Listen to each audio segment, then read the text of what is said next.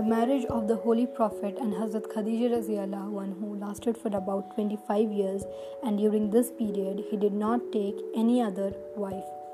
When Khadija radiallahu anhu passed away at the age of 65, the Holy Prophet ﷺ was the age of 50 years then. Then ﷺ married women of certain tribes to establish friendly relationship with those tribes and to encourage the spread of Islam among their people. He ﷺ married some widows as an expression of kindness, generosity, or even protection to establish a respectful status for women in the unkind society of those times in Arabia. The Holy Prophet ﷺ needed many wives to impart religious education and training to Muslim women, especially the new converts of various tribes.